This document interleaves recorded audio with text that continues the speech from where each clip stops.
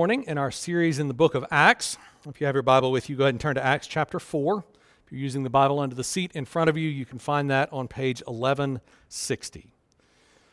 Last week we considered Peter and James's interaction with the council, the Sanhedrin, the most powerful religious and political leaders of the nation.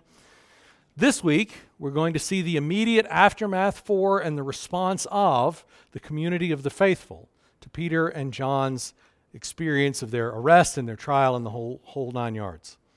Along the way, I hope we'll see some principles for how we should think about and respond to the Lord's hard providences in our lives.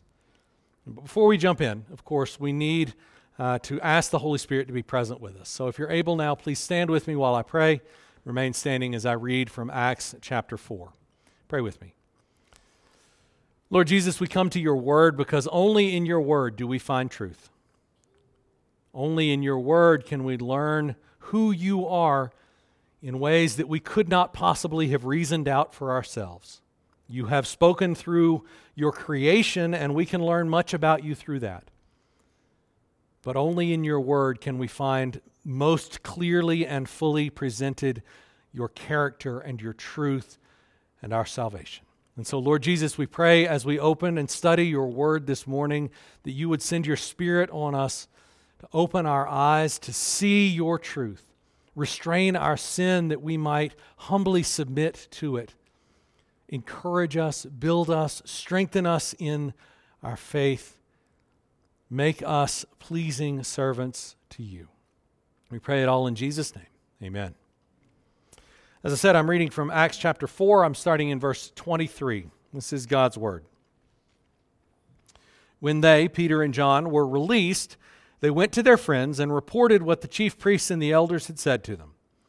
And when they heard it, they lifted their voices together to God and said, "Sovereign Lord, you who made the heaven and the earth and the sea and everything in them, who through the mouth of our father David, your servant, said by the Holy Spirit, why do the Gentiles rage and the peoples plot in vain? The kings of the earth set themselves, and the rulers were gathered together against the Lord and against his anointed. For truly in this city there were gathered together against your holy servant Jesus, whom you anointed, both Herod and Pontius Pilate, along with the Gentiles and the peoples of Israel, to do whatever your hand and your plan had predestined to take place. And now, Lord, look upon their threats and grant to your servants to continue to speak your word with all boldness, while you stretch out your hand to heal and signs and wonders are performed through the name of your holy servant Jesus." And when they had prayed, the place in which they were gathered together was shaken, and they were all filled with the Holy Spirit and continued to speak the word of God with all boldness. This is the word of the Lord. The grass withers, the flowers fade, the word of our God stands forever. Amen. Be seated.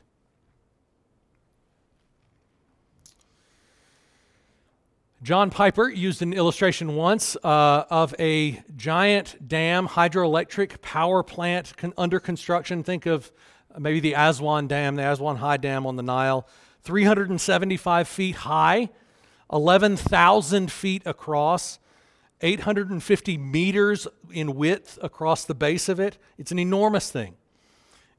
Egypt's president, Nasser, announced the plans for the construction in 1953, and the construction continued until it was completed in 1970.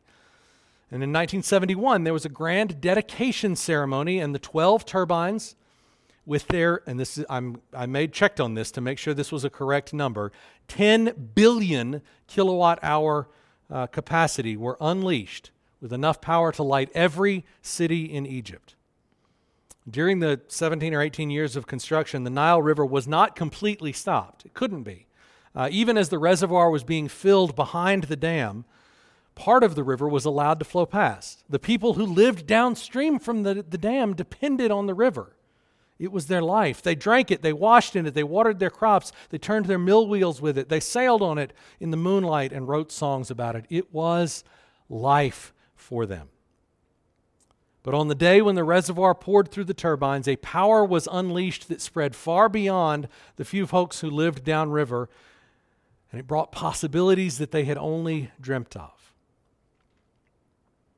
The giving of the Spirit at Pentecost is a little like the dedicatory opening of the Aswan High Dam. Before Pentecost, the river of God's Spirit existed. The Spirit was at work, and it was blessing the people of Israel and was their very life.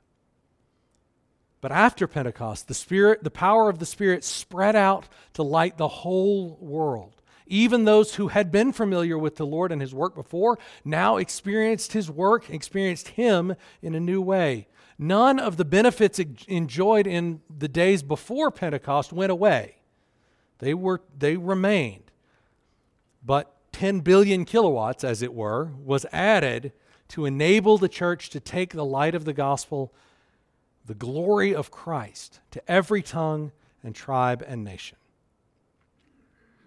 Now, that is certainly true. It is a beautiful promise, and it's a beautiful reality. But it can, at times, be hard for us to remember in the midst of all the world throws at us. Russia has been waging a full-scale invasionary land grab war against Ukraine for a year and a half now. There have been ongoing food shortages all over the world. There have been shootings all over this country over and over again in families and stores and schools and churches and all of the places. We're gearing up for yet another ugly, awful, society-destroying election cycle spread out over the next 15 months, maybe more. The news, wherever you get it, is uniformly awful, telling us over and over and over again, you should be terrified. You should be angry. And let's be honest, if we're paying attention to the plight of our brothers and sisters around the world, it doesn't get better. In some ways, it actually gets a little worse. It's not going to get reported much, but China has begun, again, more cracking down on churches. China's now, and this was in the news just the last couple of days, now going to ban any religious organization with ties to the West at all, and force any of the remaining churches that exist to deliver patriotic education, effectively making Christ's church worship at the altar of state socialism and proclaim the glories of China rather than the glories of Christ. With all this going on in the world, it would be easy for us to wonder where God is, to wonder if the Holy Spirit is maybe taking a vacation.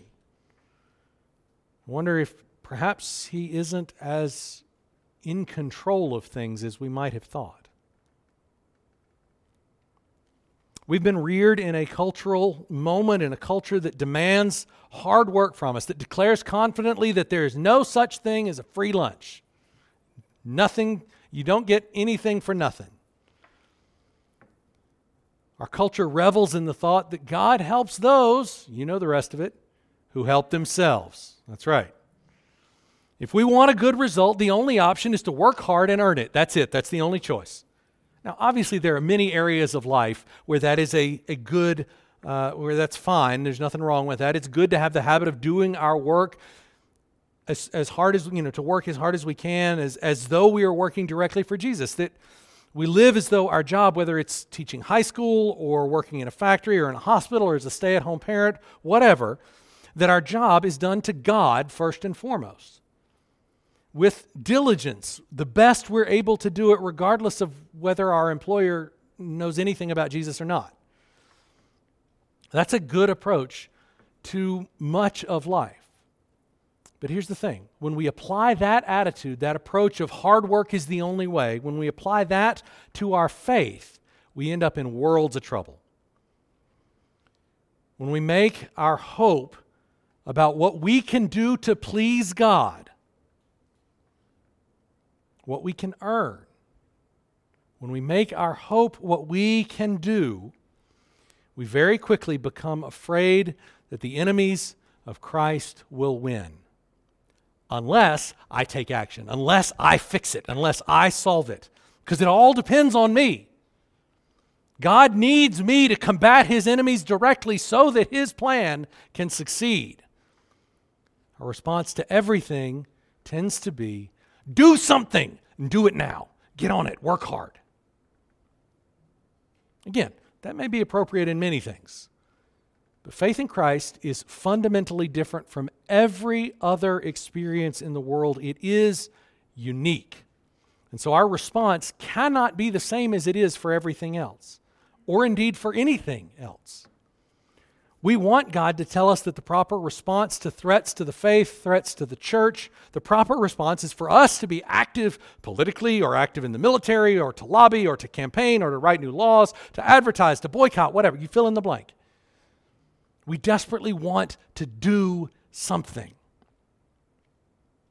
But that is not the response of faith. It is not faith that sees the nations rage against God and responds, I'm going to fix this. I'm going to rectify the injustice. I'm going to correct their raging. And I must do it because God can't or won't. God expects me, needs me to save him from the kings of the earth who have set themselves against him. Do you see how ridiculous that is? How poisonous that must be to true faith? True faith acknowledges that the Spirit works in and through his people, but trusts that the 10 billion watts of the Holy Spirit is going to do whatever he needs to do to get done, to defend his own name. He doesn't need me. He doesn't need you. He'll do it himself. Faith says God is sovereign, completely in control, and God is good. The nations will certainly rage against him, but because he is sovereign, because he is good, I will trust him to handle these arrogant people who are defying not me, are defying him. I will trust him to do it. Now, I suspect we all would agree with that, at least in theory, right? Especially when I put it that bluntly, we're all like, well, yeah, obviously, that's what we're supposed to say. Yes, Jesus is the answer. But we don't live in a theoretical world. What does this look like in actual practice? I think our passage this morning provides at least an example of God's people actively trusting the Lord in the face of resistance from the world. Peter and John had done exactly what God called them to do and what we all hope that we would do, proclaiming the resurrection of Jesus and the salvation that comes through faith in Christ alone. They were detained and put on trial for preaching, and yet even during the trial, they proclaimed the same message. They boldly proclaimed the good news of Jesus to the council. Of course, God arranged the trial so that nothing worse than threats came from it. Still, it was a trial before the most powerful governing body in the land, and threats from the same group, the same council that had Jesus crucified on trumped-up charges just a couple of months before. We talked last time about their bold humility before the council. This morning we're looking at the aftermath. I think that what they did after facing the council is actually even more encouraging in a couple of ways. At the most basic, it's encouraging because they didn't feel any more powerful than I feel or than you feel. I think most of us, all of us probably, would really struggle to stand up and proclaim Jesus in that situation. Now, we like to think, right, because we've been weaned on, the big hero movies, whatever, Marvel movies. We'd like to think, I would be the hero, I would stand up. But the reality is we don't know until we're in that situation. We would like to think that we will, and maybe we would. But until you're in that situation, we just don't know. And they didn't find the power to stand before that council. They didn't find that in themselves.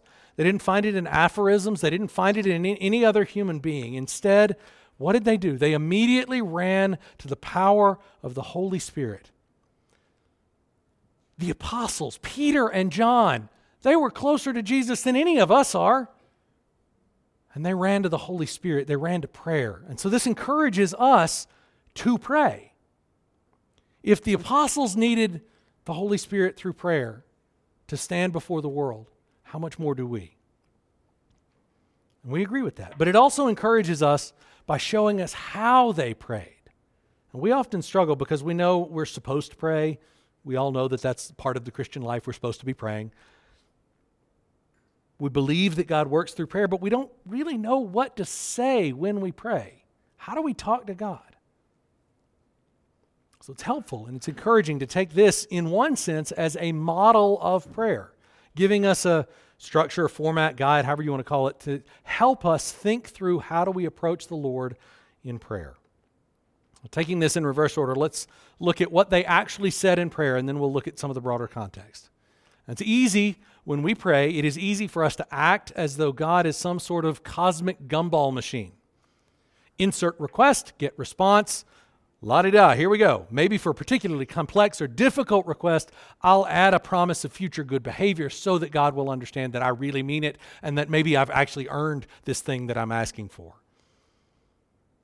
God, if you will fill in the blank, whatever it is for me, then I will give you this percentage of my income.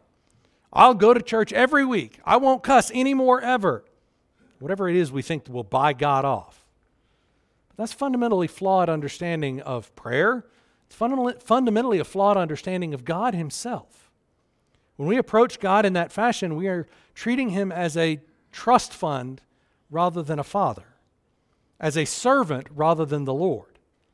When the disciples pray, before they get to their requests, before they get to what they're asking Jesus to do, first, verse 24, they talk about who God is.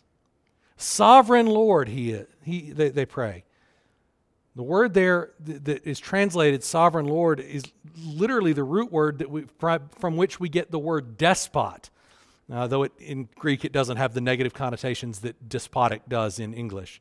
It carries all of the strength of an absolute ruler in complete control of everything, with authority over me and you and everybody and everything else. They begin their prayer by confessing that God indeed does have the power to answer their prayer. That he has the power to do what they need him to do.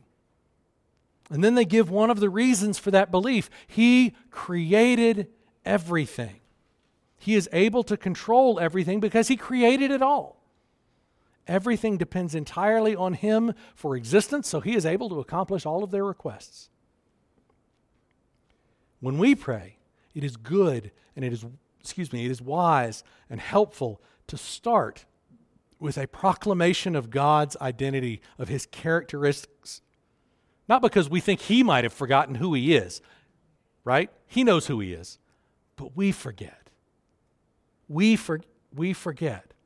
We are prone to treat him as a gumball machine, and so we should begin our prayers by acknowledging that he is Lord over me and everything else.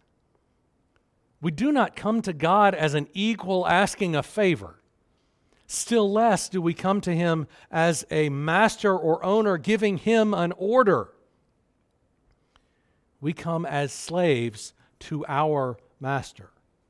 A righteous master who loves us well, but we are slaves nonetheless. Now here in the West, that's a very unusual, maybe uncomfortable position for us to be in. So it's all the more important that we remind ourselves again and again and again, God doesn't work for me. I am not his boss. I am not his employer. I'm not in charge here. He is God and I am not. Now that may sound obvious, maybe even superfluous, but we're prone to forget that. We're prone to forget that fact, maybe more than any other in the whole world. He is God and I am not. From Adam and Eve right the way down, we act as though we are in charge here and he works for us. Now, we wouldn't say that, but that's kind of the way we act, right?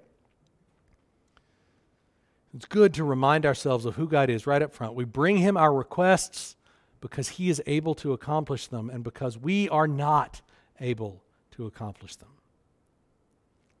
And then they praise him not just as the one who can fulfill their request, but as the one who keeps his promises.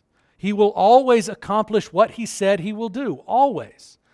The event in all of history that seemed most to have thwarted the plan of God, the death of God's anointed one, the Christ, was prophesied nearly 1,000 years ahead of time before it happened. This is in Psalm 2, which is what they quote here in verses 25 and 26.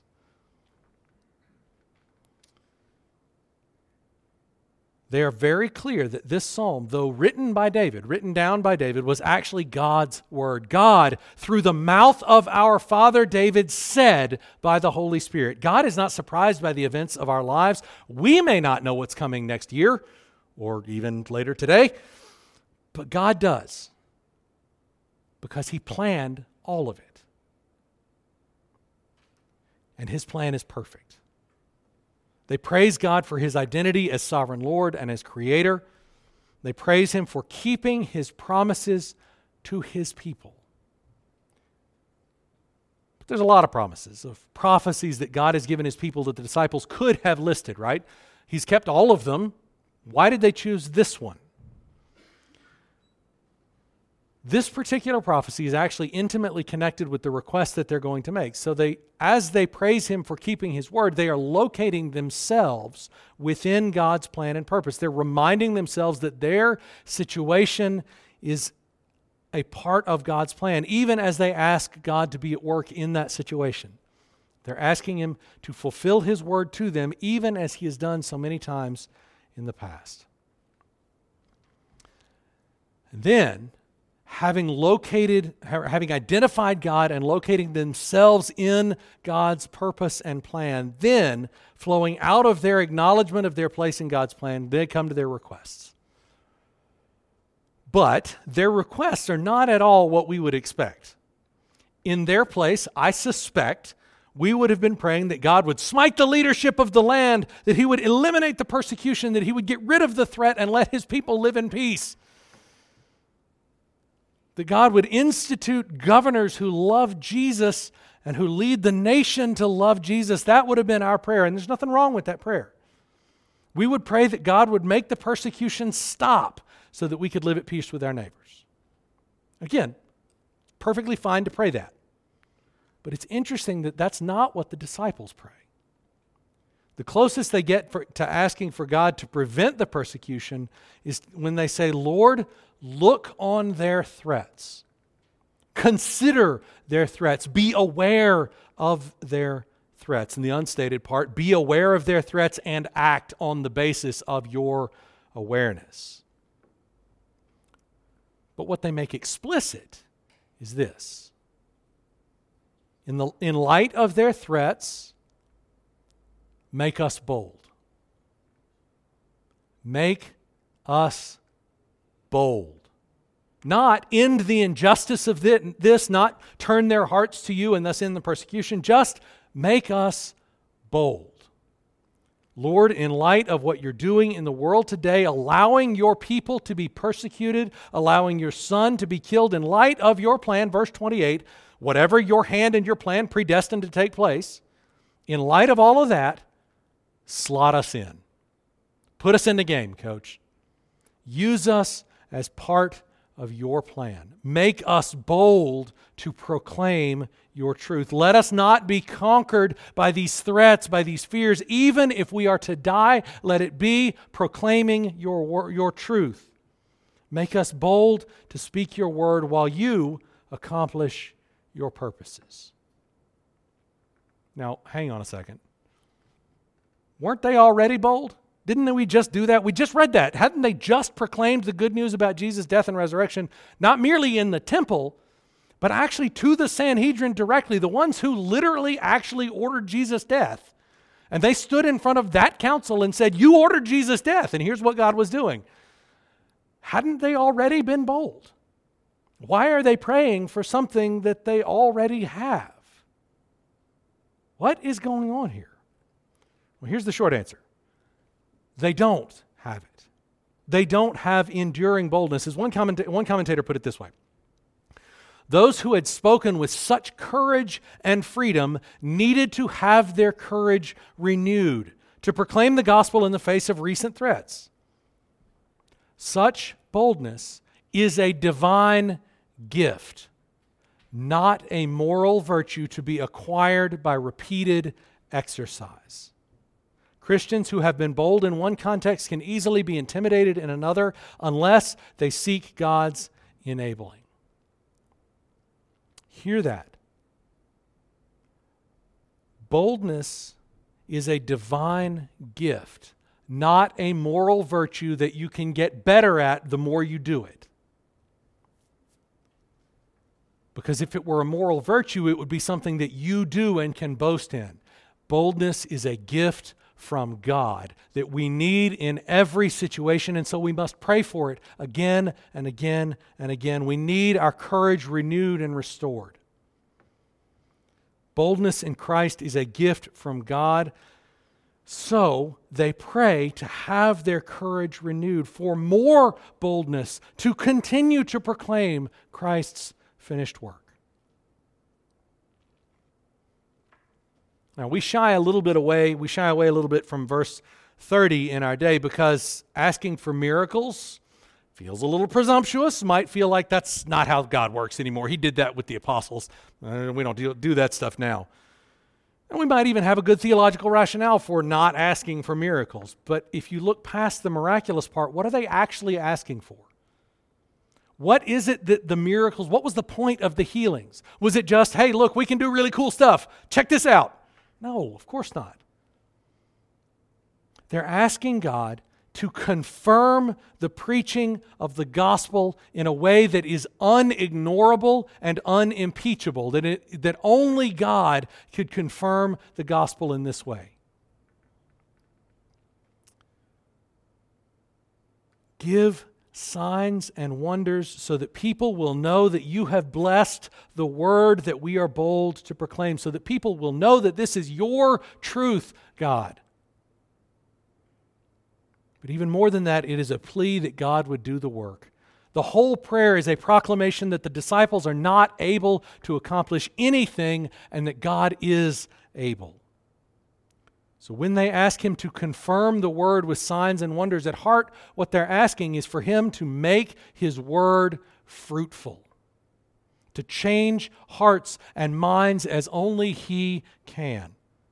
The Holy Spirit is the only one able to effect change in people's hearts, to make people see and believe the truth of the gospel. This prayer is a full-voiced acknowledgement that I am not the Holy Spirit.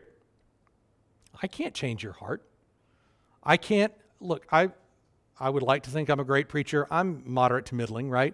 But even if I were the world's greatest preacher ever, I still couldn't change your heart. No matter how eloquent I was, if I were the reincarnation of John Chrysostom combined with Charles Spurgeon, I could not, by my words, change your heart if the Holy Spirit isn't doing it.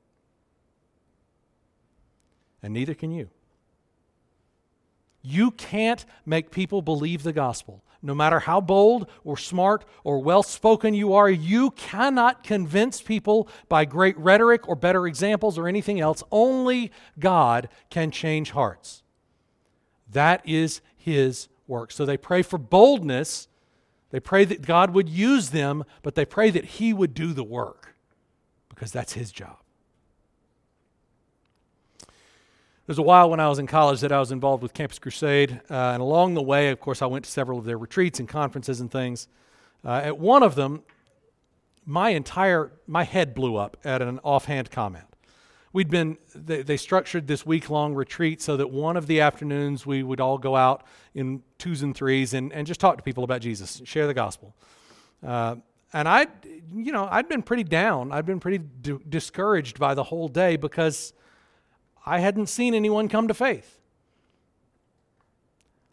I had really only had the opportunity to sit and chat with one person, and we talked for a couple hours, but only really talked to one person and prayed together at the end, and it wasn't even for salvation, just for her. And I felt like a failure because I hadn't brought someone to Christ by my eloquence. I was feeling my vinegar, whatever, and it failed. I failed. And then as we were that evening kind of doing a debrief in small group, one of the other guys in our group said, it was a good thing that success in evangelism didn't depend on him, that it was totally up to God, because his day had been even worse than mine. He hadn't had more than a 3 or 4 minute conversation total the entire day. But, he said, success in evangelism is speaking the truth and leaving the results to God. Speaking the truth and leaving the results to God, and my head exploded. And that is no less true today than it was in Acts 4 or at that conference that I was at. Success as a Christian is being faithful and bold to speak the truth about God with our words and with our actions. We are to be people of the word and people of love, of care for others, word and deed. Speak the truth about God with our actions and our words and leave the results to Him. That doesn't mean that we're never going to face persecution. If we're doing it right, if we're faithfully proclaiming God's truth, then we will be speaking against the flow of culture, our culture or any other. We will make people uncomfortable. Nobody wants to hear that they're sinners, and that's kind of an important part of the gospel. Some people, maybe a lot of people, will hate us for it. Will look down on us. Will see us as fools. But the results are God's business, not mine.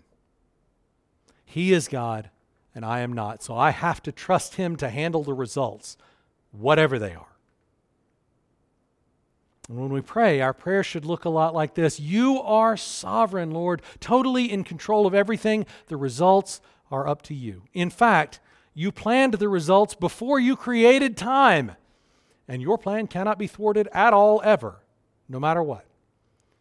Because of that, Lord, consider your enemies, how your enemies are attacking you, not me. Even though I may be the one standing here, your enemies are attacking you, Lord. And as a result, make me bold to proclaim your truth. And then confirm your truth by causing it to accomplish your good purpose and plan, even as you have promised that your word would not return void, but it will go out and do what you send it to do. Prayer is not about convincing God to do something other than He's already planned. Prayer is not, let me say that again, prayer is not about convincing God to do something other than He'd already intended to do.